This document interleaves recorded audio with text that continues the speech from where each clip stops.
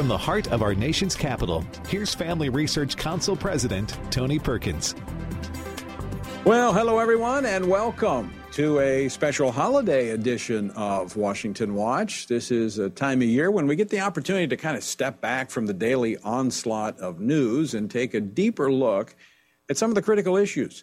And that's exactly what we're going to do today as we explore the manifestations of what has become, over the last year, almost a household term: critical race theory, or CRT. Now, CRT is really the engine of the woke movement in America. Now, it seems that all of a sudden it has appeared in every aspect of American life. It's in politics and government. It's at the center of a raging debate in public education. CRT and its woke agenda are dominating corporate America. It has found its way into sports and entertainment. It's even making its way into the church. Today, we're going to spend the entire program on CRT. What is it? Where did it come from? In just a moment, I'm going to be joined by Professor Owen Strachan, who has written, really, I think, a book for believers, for Christians, on CRT. It's titled Christianity and Wokeness: How the Social Justice Movement is Hijacking the Gospel and the Way to Stop It. And that's exactly what we're going to talk about today.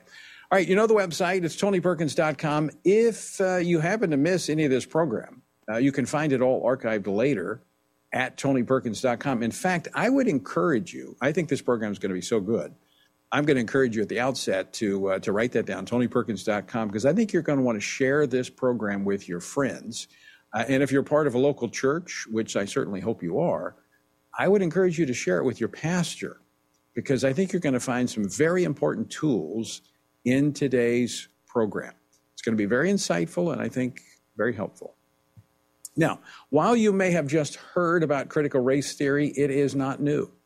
It formally goes back to the 1980s with Kimberly Williams Crenshaw, a law professor at UCLA School of Law and Columbia Law School. She coined the term, but it goes back even further as a concept to the 1960s and 70s with Harvard law professor Derek Bell, who died in 2011.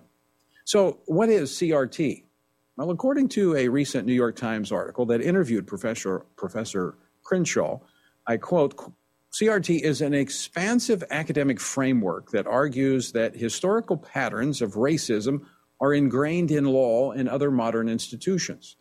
The theory says that racism is a systemic problem, not only a matter of individual bigotry, end quote. Well, a recently passed law banning the teaching of critical race theory in public schools in North Dakota defined CRT as, quote, the theory that racism is not merely the product of learned individual bias or prejudice, but that racism is systemically embedded in American society and the American legal system to facilitate racial inequality, end quote. So, why are we now just seeing this explosive debate over CRT? Not because it is new, but because we are just now seeing the fruits of the seeds planted in our universities and in some cases our seminaries 30 to 40 years ago.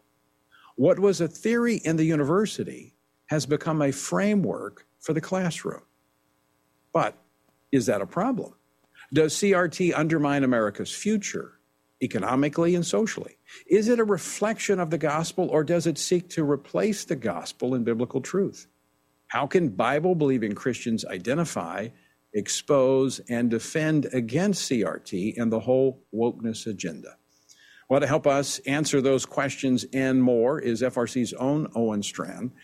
He is a senior fellow at our Center for Biblical Worldview. Owen currently serves as a provost and research professor of theology at Grace Bible Theological Seminary in Conway, Arkansas. He is the author of Christianity and Wokeness, as I mentioned, How the Social Justice Movement is Hijacking the Gospel and the Way to Stop It. Owen, welcome back to the program. Thank you so much, Tony. Great to be back with you. All right, let's start. I kind of laid a little bit of the foundation. Fill in any of the missing pieces as we define the terms wokeness, critical race theory, and what it presents to society today.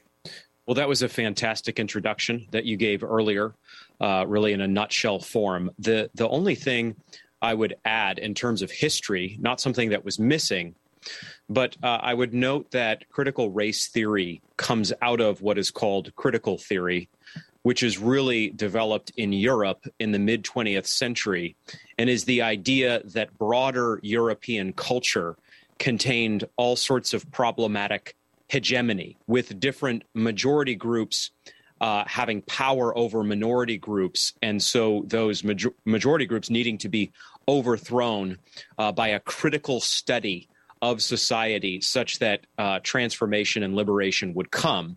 And that system was itself built off of Karl Marx and Friedrich Engels's critique of Western society.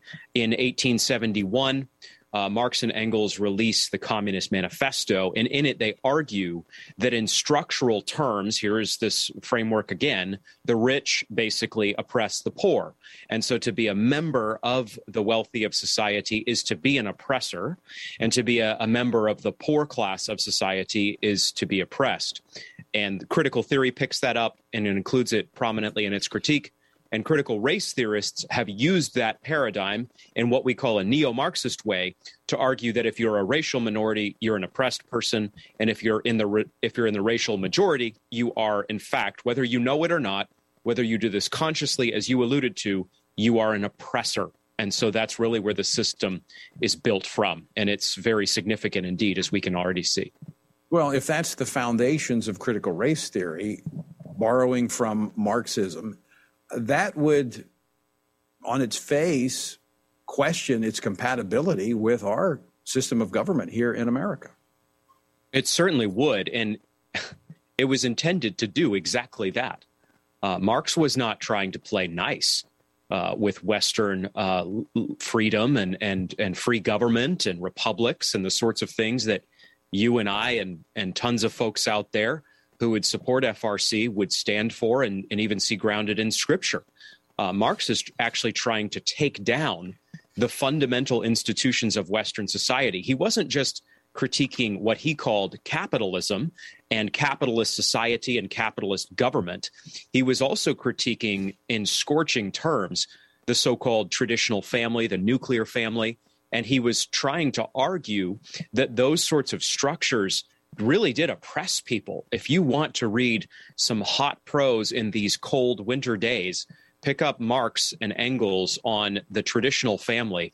You'll be shocked. Lots of people think that Marx really was only about trying to make, economics slightly more fair. No, Marx was not.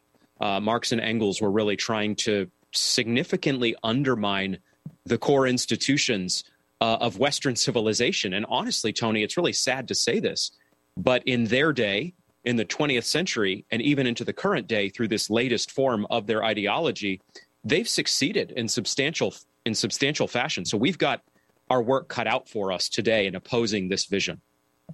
So it was both a family that they opposed and organized religion as a means of framework and worldview for the people. But you write about this in your book because as critical race theory has manifested itself in various aspects of our political discourse, the Black Lives Matter borrow very heavily. In fact, their website, before it was scrubbed, had a lot of references to their Marxist orientation. That's exactly right. And all these things hold together because if you're trying to take down Christianity in whatever form, the best place to target to accomplish that is to go after the family. The family is, of course, the first institution. It's created in Genesis 2. And so we know that God brings together one man and one woman in covenantal marriage, and that's the bedrock of everything that follows. So Marx and Engels are trying to attack these different institutions of Western civilization.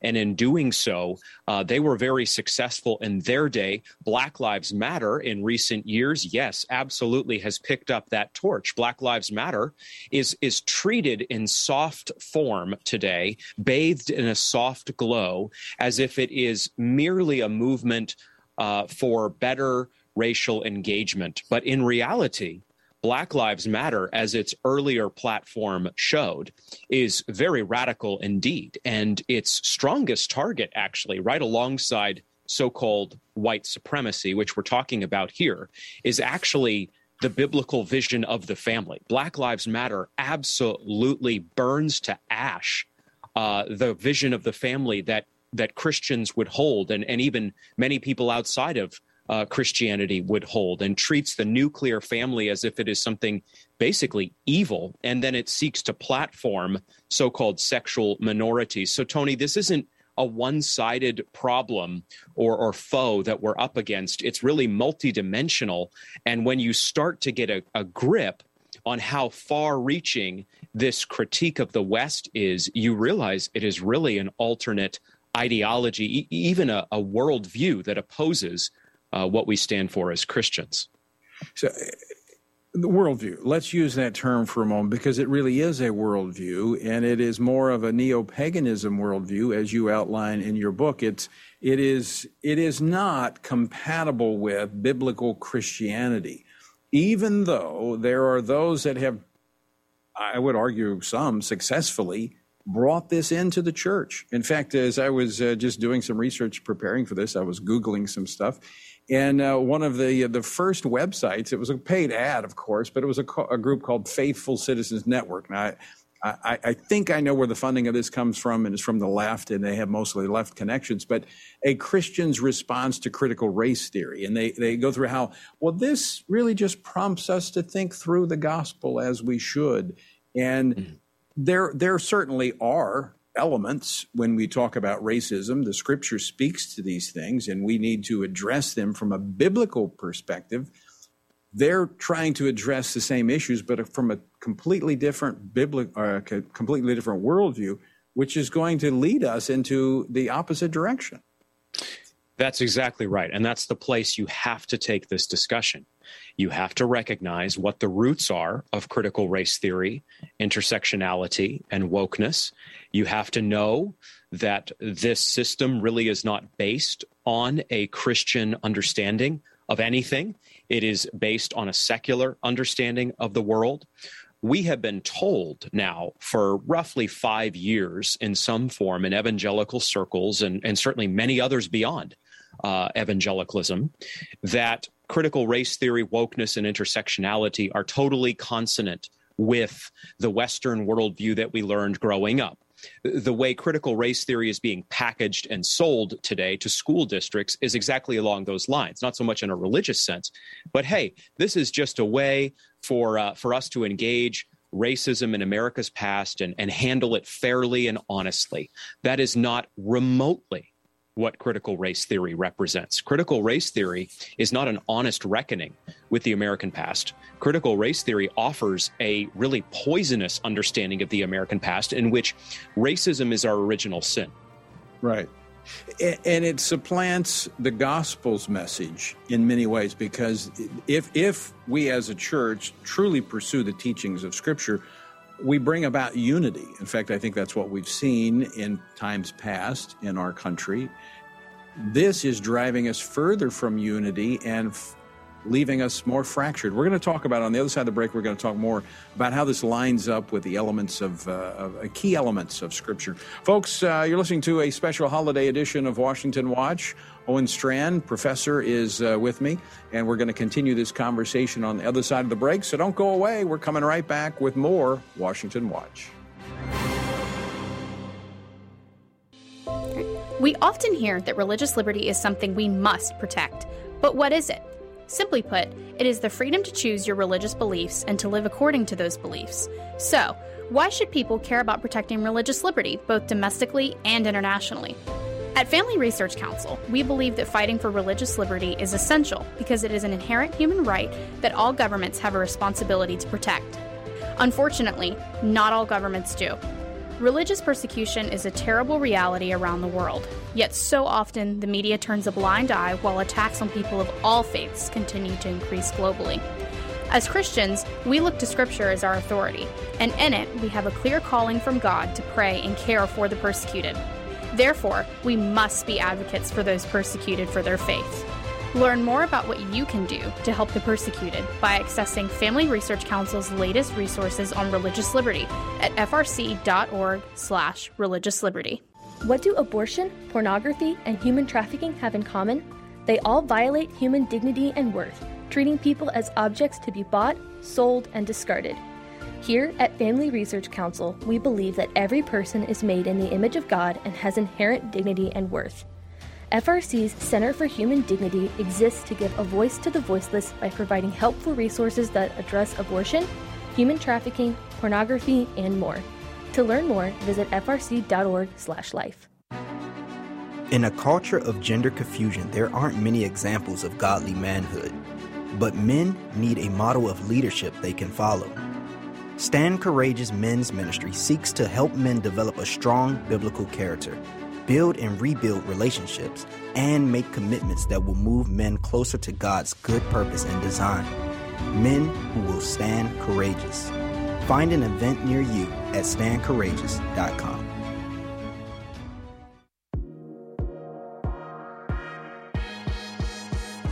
Here at FRC, we stand.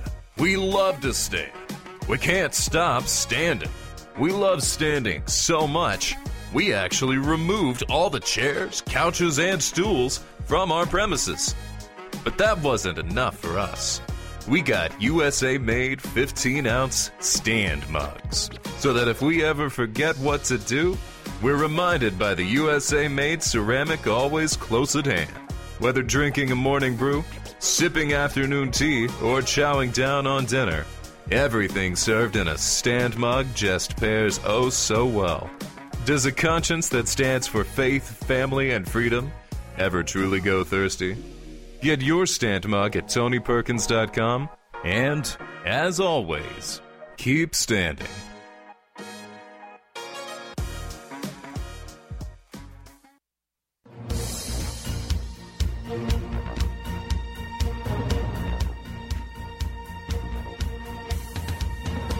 Welcome back to this holiday edition of Washington Watch. I'm your host, Tony Perkins. So good to have you with us. And joining me is FRC Owen Strachan.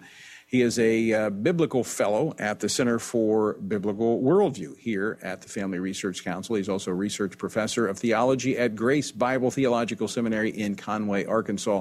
He is the author of Christianity and Wokeness, How the Social Justice Movement is Hijacking the Gospel and the Way to Stop It. Owen, thanks so much for joining us today. Now, we were just getting into the biblical components of this, and I really want to do kind of a comparison of some of the key elements of biblical Christianity to what CRT promotes. But first, I want to go back and get a definition, because we're using, we've got wokeness, we've got critical race theory, which I think we've defined, but intersectionality is another term that really comes from critical race theory.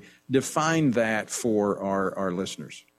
Intersectionality means that there are different minority groups that have been oppressed in the kind of neo-Marxist framework that we discussed earlier, and their interests intersect in the form of especially personal identity. So if you are a racial minority and a sexual minority, and let's say a weight-based minority, so let's say you're a black female overweight person. These are not my categories. I did not make these up. Don't send me the email. Then you are triply intersectional. That means you have been thrice wronged in terms of your identity. You're an oppressed person.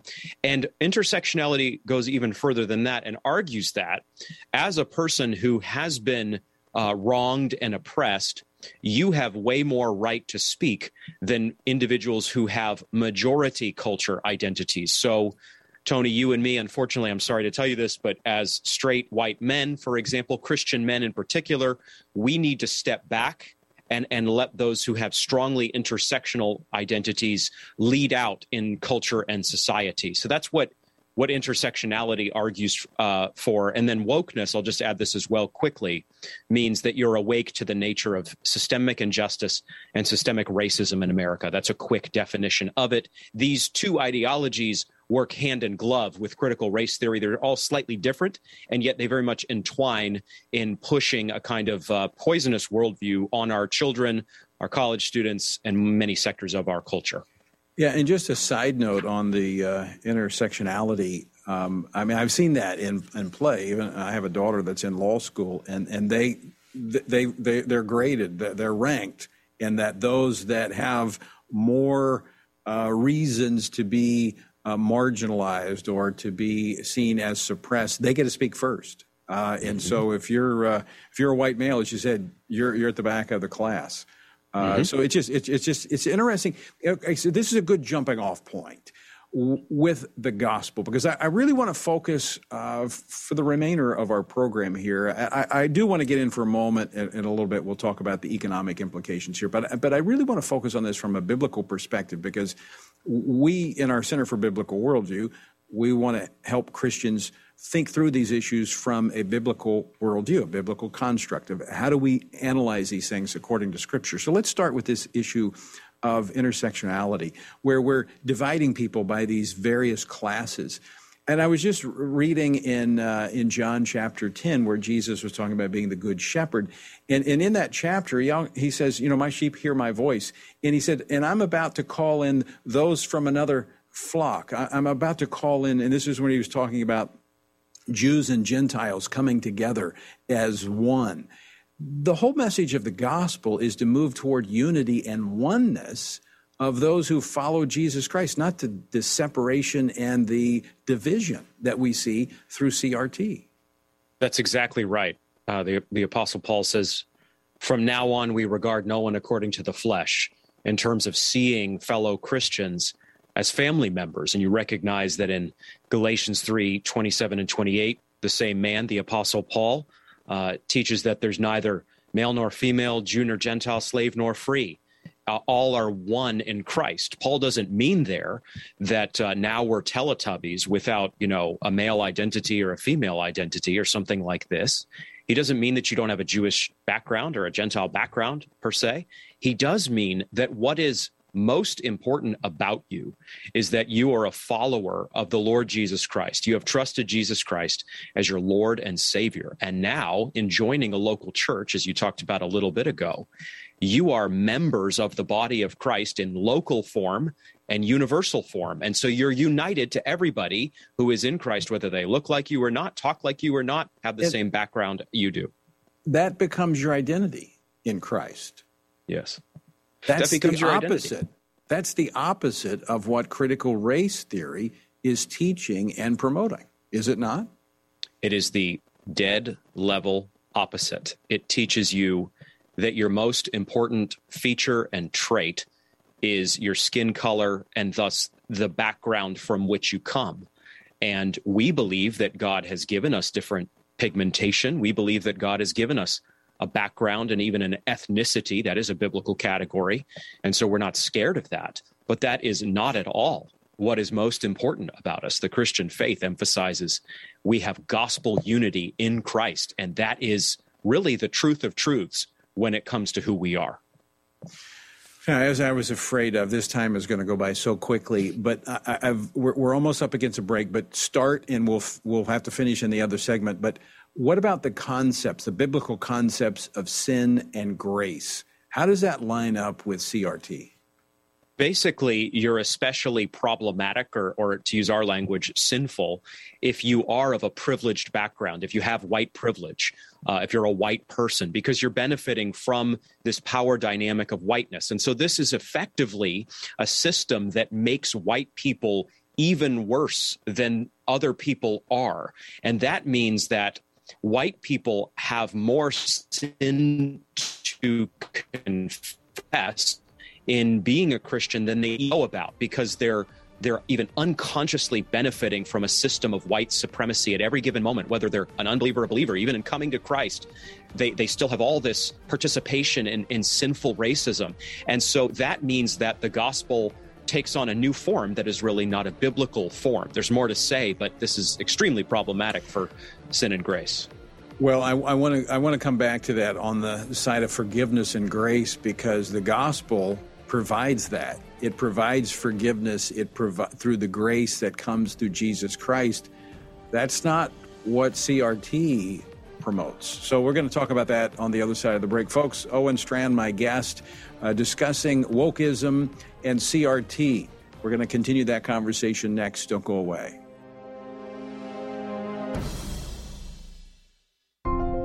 Stay informed with what's going on in our nation's capital, make a difference in your community, and keep your friends and family up to date with Family Research Council's Stand Firm mobile app. This tool serves to bring Christians across America together in advancing faith, family, and freedom. With the Stand Firm app, you will have all our content available at your fingertips and will conveniently be able to stay up to date throughout your busy day. The Stand Firm app will give you access to a variety of resources, such as our most recent radio programs, social media posts, and publications. Additionally, you will have the opportunity to take action and make your voice heard by contacting your elected officials on issues that most concern you. Visit the App Store on your smartphone or mobile device and search Stand Firm to download FRC's Stand Firm app, or by going to frc.org/app.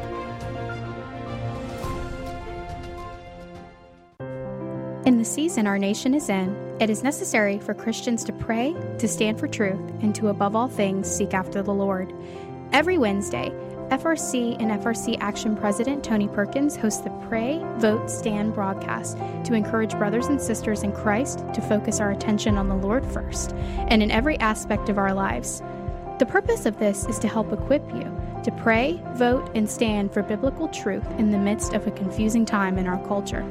Tony is joined by experts, elected leaders, and Christians for this weekly half-hour program to help you see through the fog that's being created by the biased lenses of the mainstream media.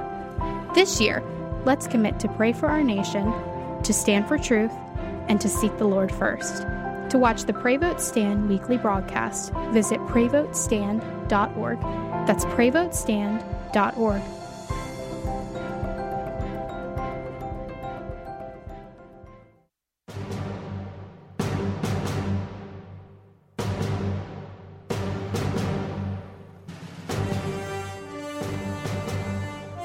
I'm Tony Perkins, and you're listening to a special holiday edition of Washington Watch. I'm so glad you are with us, hoping you are enjoying time with family and friends, one of my favorite times of year. But grateful that you've taken time to join us. The website, tonyperkins.com. I am joined in today's program with Owen Strachan, professor at Grace Bible Theological Seminary in Conway, Arkansas. He's the author of Christianity and Wokeness, How the Social Justice Movement is Hijacking the Gospel and the Way to Stop It. And that is our conversation today. All right, Owen, on the other side of the break, before we went to the break, we were talking about what the Bible has to say about sin and how CRT deals with that. And some sinners are extra sinners because of their skin pigmentation under CRT. But I really want to deal with the issue of grace, because that's what sets it apart the most, is that under a biblical worldview, under the teachings of Jesus Christ, we can receive forgiveness of our sins, and our sins are gone as far as the east is from the west. And there's another component of that you might want to touch upon, is that under biblical teaching, the sons are not held guilty for the sins of the father. Now, there are consequences that flow from the sins of the father, but not the judicial guilt that follows it. So address how a biblical idea of grace lines up with what CRT is promoting. Well, CRT is really grace squelching material. That's what it does. It's not fundamentally a grace-driven system. It's a condemnation-driven system. CRT teaches in particular for those who benefit from whiteness that they are especially guilty. And in fact, according to Ibram X. Kendi and others, Beverly, different voices out there we could name, you'll never overcome your sins. You'll never overcome your participation in a racist power structure. You can only become an anti-racist, according to Kendi. You can only, in other words, become someone who fights against your inborn privileges. So what this does is it leaves people trapped in unending cycles of guilt. It leaves you outside of grace. There is no divine figure in this system. There is no God in wokeness who forgives you. Instead, there are only people who stand above you as high priests of critical race theory and lecture you according to their sociology texts and condemn you. They condemn you everlastingly. And what we offer in Christian preaching and teaching is altogether different than this. It is antithetical to what I have just said. We offer the amazing news that, yes, your sins are plenteous. You have sinned against heaven and earth. You have offended a holy God, and yet you can be washed clean by trusting in Christ, believing in his death and his resurrection for your sin. So these two systems are polar opposites. Even if you become a Christian, according to wokeness, you're never going to outrun your whiteness. And so it is imperative that people listening to this, in particular those who are in ministry or teaching the Bible to people at a local church or something like this, understand this system comes to us oftentimes in a kind of soft form. Oh, you can blend your Christianity with wokeness. It'll be great. In reality, these are, again, antithetical systems, and you cannot blend them because wokeness will devour the forgiving grace that Christianity offers. Speak about this, the other concept that I mentioned, that, Ezekiel 18:20 talks about how, we are not to pass on the judicial guilt of the sins from the fathers to the sons. I see that as standing in stark contrast to the message of the critical race theory. It is, again, antithetical because Ezekiel 18:19 and 20 teaches directly that the son is not responsible for the father's crimes, nor the father responsible for the son's crimes. And so where wokeness as an ideology goes is it calls on a given society and country to enact a very elaborate system of what are called reparations. So those who have been wronged in terms of their ancestors in the past should have those wrongs righted by a kind of complex reparational scheme that includes the payment of money to those, for example, who are descendants of slaves. And we recognize that sin is terrible. We recognize that there are real failings in the American past, that slavery and Jim Crow, for example, are evil. We also recognize, however, that the Bible gives us no kind of reparational scheme as the means by which to make things right. I am not guilty, Tony, for what my seventh great-grandfather did. I'll be honest with you here in public, I don't even know his name. So I don't know his name, let alone how the man lived, and I'm not guilty for his crimes.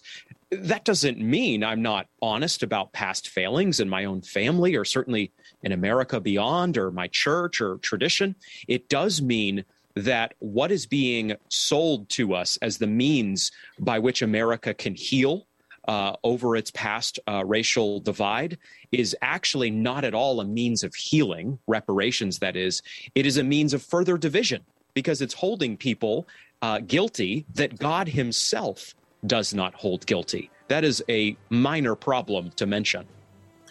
All right, you hear that music. That means we're up against another one of those breaks. But I want to finish that thought when we come back because I want to talk a little bit about how, on one hand, they say it's not personal, it's systemic, but yet we're personally responsible for it. So I don't see how those two ideas are rectified under CRT. But then I want to talk about the economic implications. But then I want to get into, as Christians, how do we identify it? How do we expose it? And how do we defend against it? Because it has both implications for our families, for the church, for the community as a whole. Folks, you're listening to a special edition of Washington Watch. Don't go away. We're coming back with more with Professor Owen Strachan right after this. Don't go away.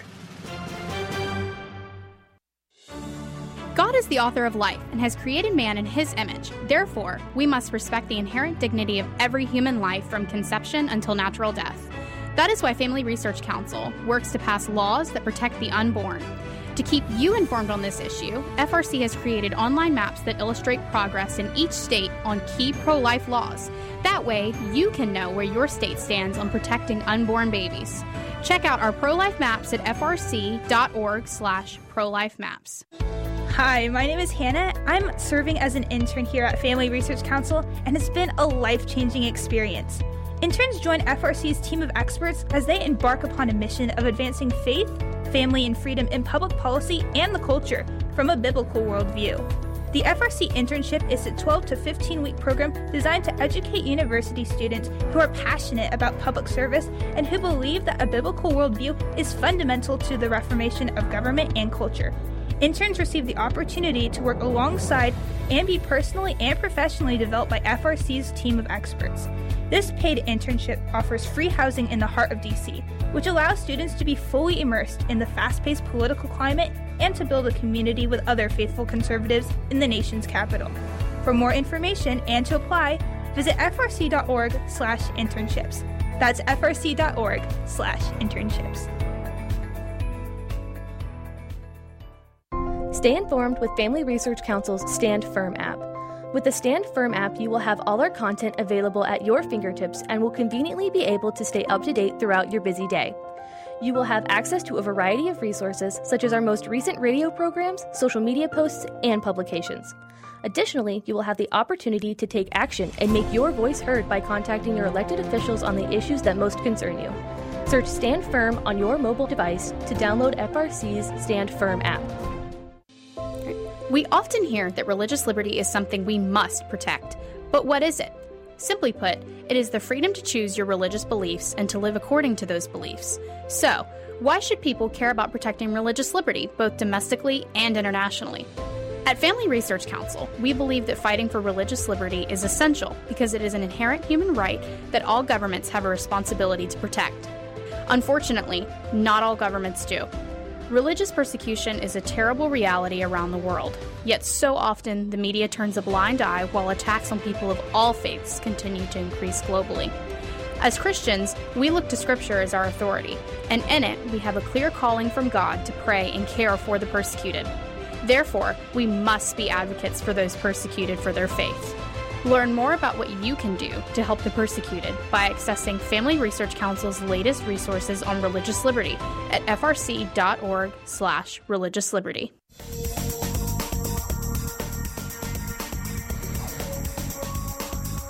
Welcome back to Washington Watch.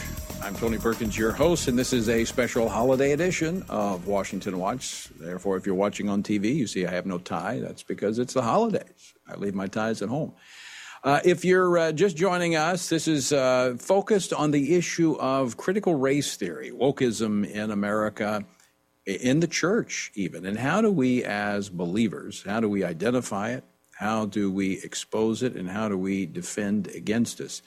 Joining us for this conversation is Owen Strachan, Senior Fellow at the Center for Biblical Worldview. He is also a Professor of Theology at Grace Bible Theological Seminary in Conway, Arkansas. He is the author of Christianity and Wokeness, How the Social Justice Movement is Hijacking the Gospel and the Way to Stop It.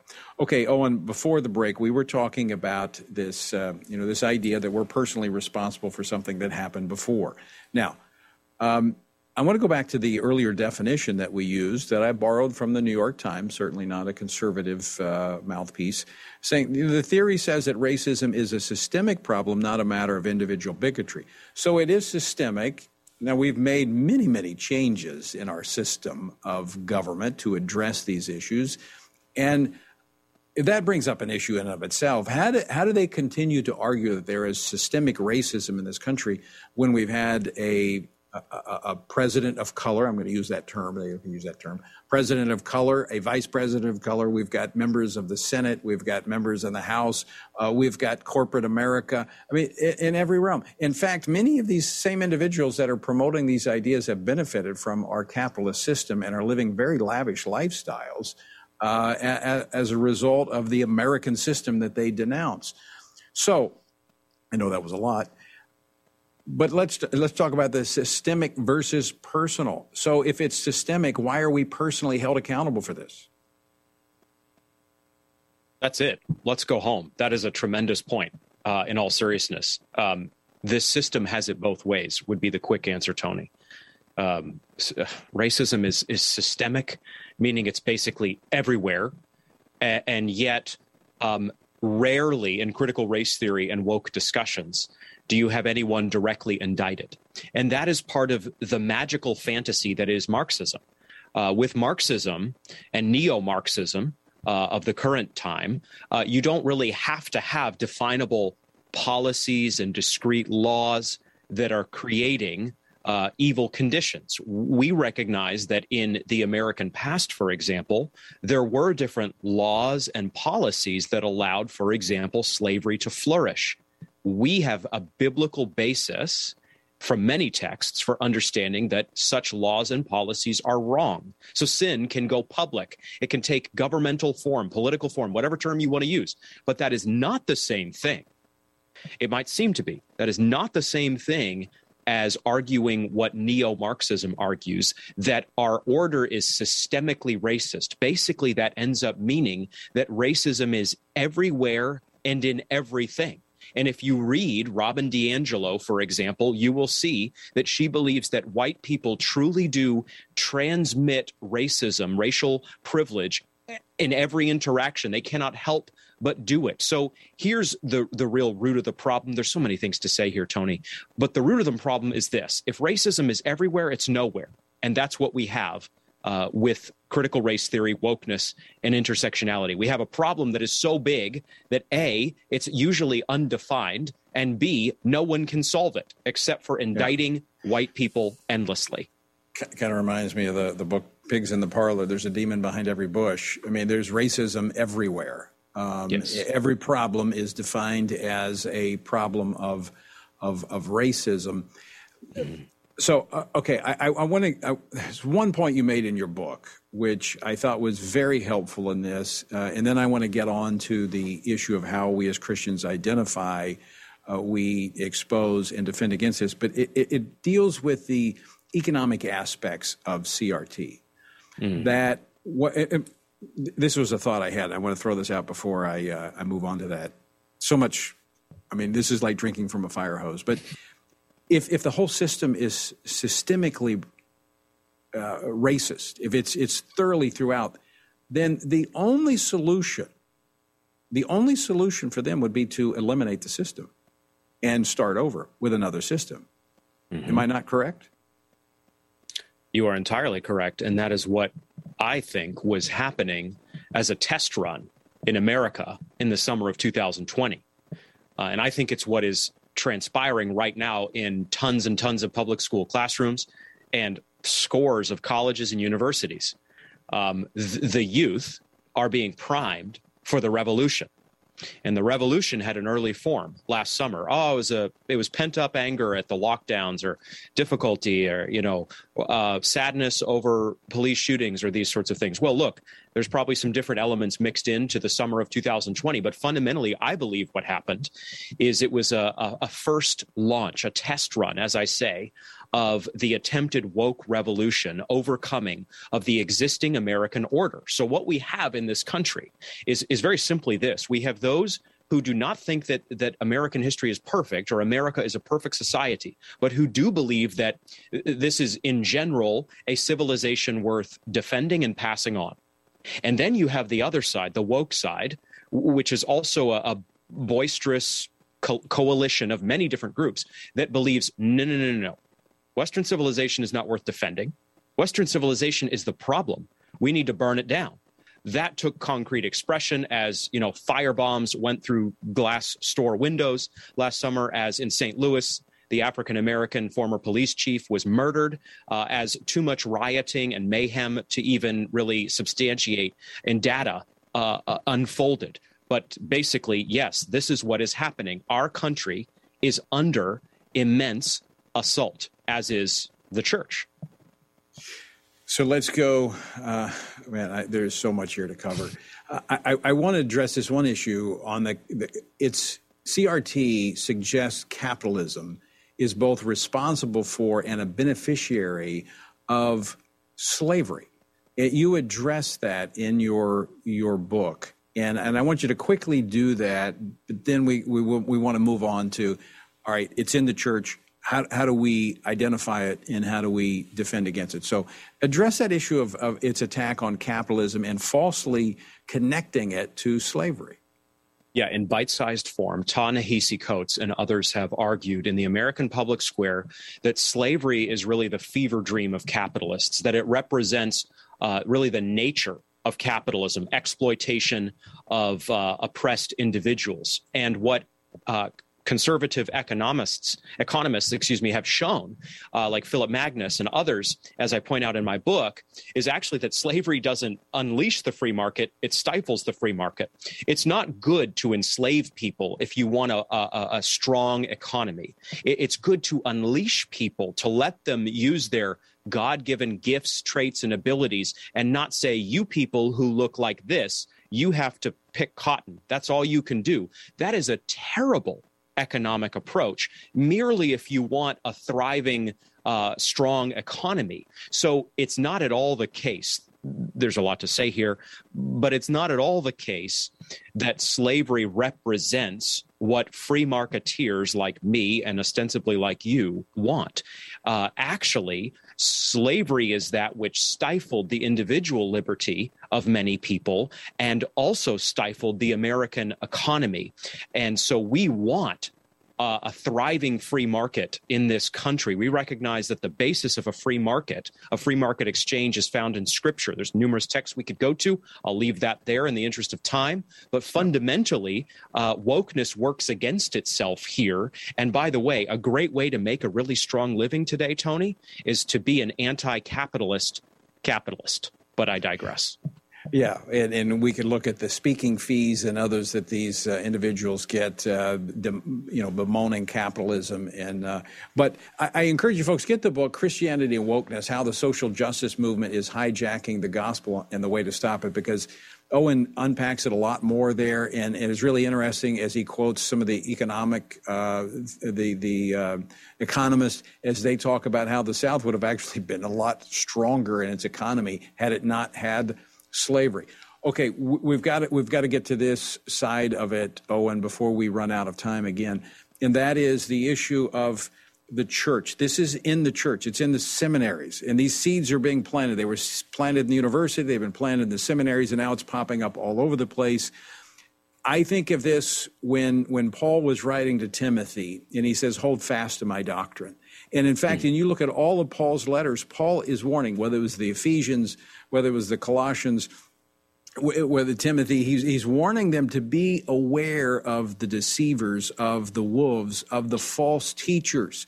And that's what I see CRT as, making its way into the church. This is deceptive. It is counter-gospel, and it is leading people astray. How do we identify it? How do we defend against it? And how do we expose this? Your point is exactly right. Fundamentally, I think the best and simplest way to identify this scourge that is in the church, wolves are in the camp, is to identify the language that preachers and teachers and other individuals use. So if you are hearing, let's just say in the context of local church ministry, a pastor talk a lot about white privilege, white supremacy, systemic racism, equity, and these sorts of concepts, then you are hearing wokeness talking. You would want to have further discussions, hopefully as you're able, to try to, get to the root of where this is coming from. But if you're hearing those sorts of terms used, and if you're getting this general sense that, we like individual salvation, but what we're really burdened for today is transforming society. And if you get the sense, furthermore, that forgiveness, that's important, God does that, but what we're really focused on is action, then you are hearing, again, wokeness being presented to you. It may never be packaged in that form. Sadly, lots of churches have heresies and false ideology smuggled into them because soft forms of the ideology comes in. And lots of people, for lots of reasons, don't necessarily recognize what's being promoted. But if you are a godly man or woman, husband, wife, father, mother, in the context of your local church, in the context of a Christian school, your local public school, the college or university you're paying good money for your kids to attend, on and on it goes. If you're hearing those kind of terms, or if your kids are coming home and they're using those kind of terms and they're using them positively, your alarm bells should be ringing and you should be primed for action. And all of these concepts need to be compared to the teaching of Scripture, to biblical truth. And that's, Owen, honestly, the reason I think it's gotten a foothold in the church and in the broader culture is because of our society, and the church in particular, being biblically illiterate, is that we don't measure these things according to Scripture. And that's why, folks, I want to encourage you to be a part of our 2-year journey through the Bible, Stand on the Word. We'll be beginning a new January 1st. But, Owen, I think the greatest thing that fathers, mothers, pastors could do is to get their people into the Word, because once you look at what the Word of God has to say, you clearly see that the teachings, the theories, and the promotion of critical race theory and wokeism does not measure up to biblical truth. Yeah, not everybody who watches this broadcast is going to go as deep into the sources as others are.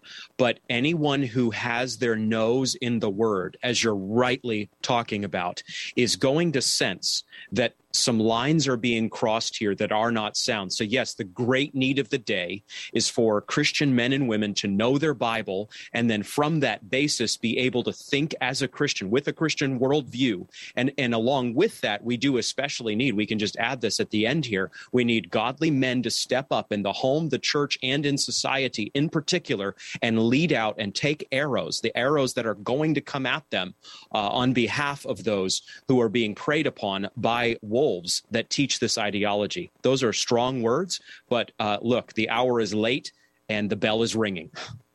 We just have about a minute or so left. I mean, I kind of see this as the 21st century version of the 20th century version of liberal Protestantism, where we saw a movement away from the gospel to the social gospel. But I see this as even more dangerous, because I see this coming toward the heart of what America is, a heart at what the church is. And unless, as you say, we stand up and we call this out for what it is and offer back to America the true alternative, which is the truth and the gospel, I fear for our country. Well, I do too. So look, as Christians, it is all of us to the wall. It's all of us to the wall in terms of the local church. And then, as we've talked about elsewhere, we care about our civilization. We seek the good of the city in which we are. We love our neighbor. And so it is all hands on deck, to switch the metaphor, for Christians to plunge into the public square, into their community, public school, whatever it may be, and take a stand. And as we do so, Tony, a quick word of encouragement. Men and women who aren't Christians will see our courage, born of God's grace, and they'll probably, some of them at least, start to wonder why we're speaking up when the arrows are flying. So I believe we can actually have an evangelistic impact through this entire conversation. I think you're absolutely right. We saw it in the 20th century when there was the movement to push back against liberal Protestantism, and I think we can see the same here. And I believe it could lead to a revival, which will have the effect of impacting all of society. Owen Strachan, thanks so much for being with us. Always great to talk with you. Appreciate the work that you do. Thank you, Tony. Appreciate you. And folks, I want to encourage you to get a copy of Owen's book. It is a great resource of just so you understand what's going on. Christianity and wokeness, how the social justice movement is hijacking the gospel. And again, join our 2-year journey through the Bible. Stand on the Word. Be in the Word of God. All right? Until next time, I leave you with the encouraging words from the Apostle Paul, found in Ephesians 6, where he says, when you've done everything you can do, when you've prayed, prepared, and taken your stand, by all means, keep standing. Family Research Council, and is entirely listener-supported.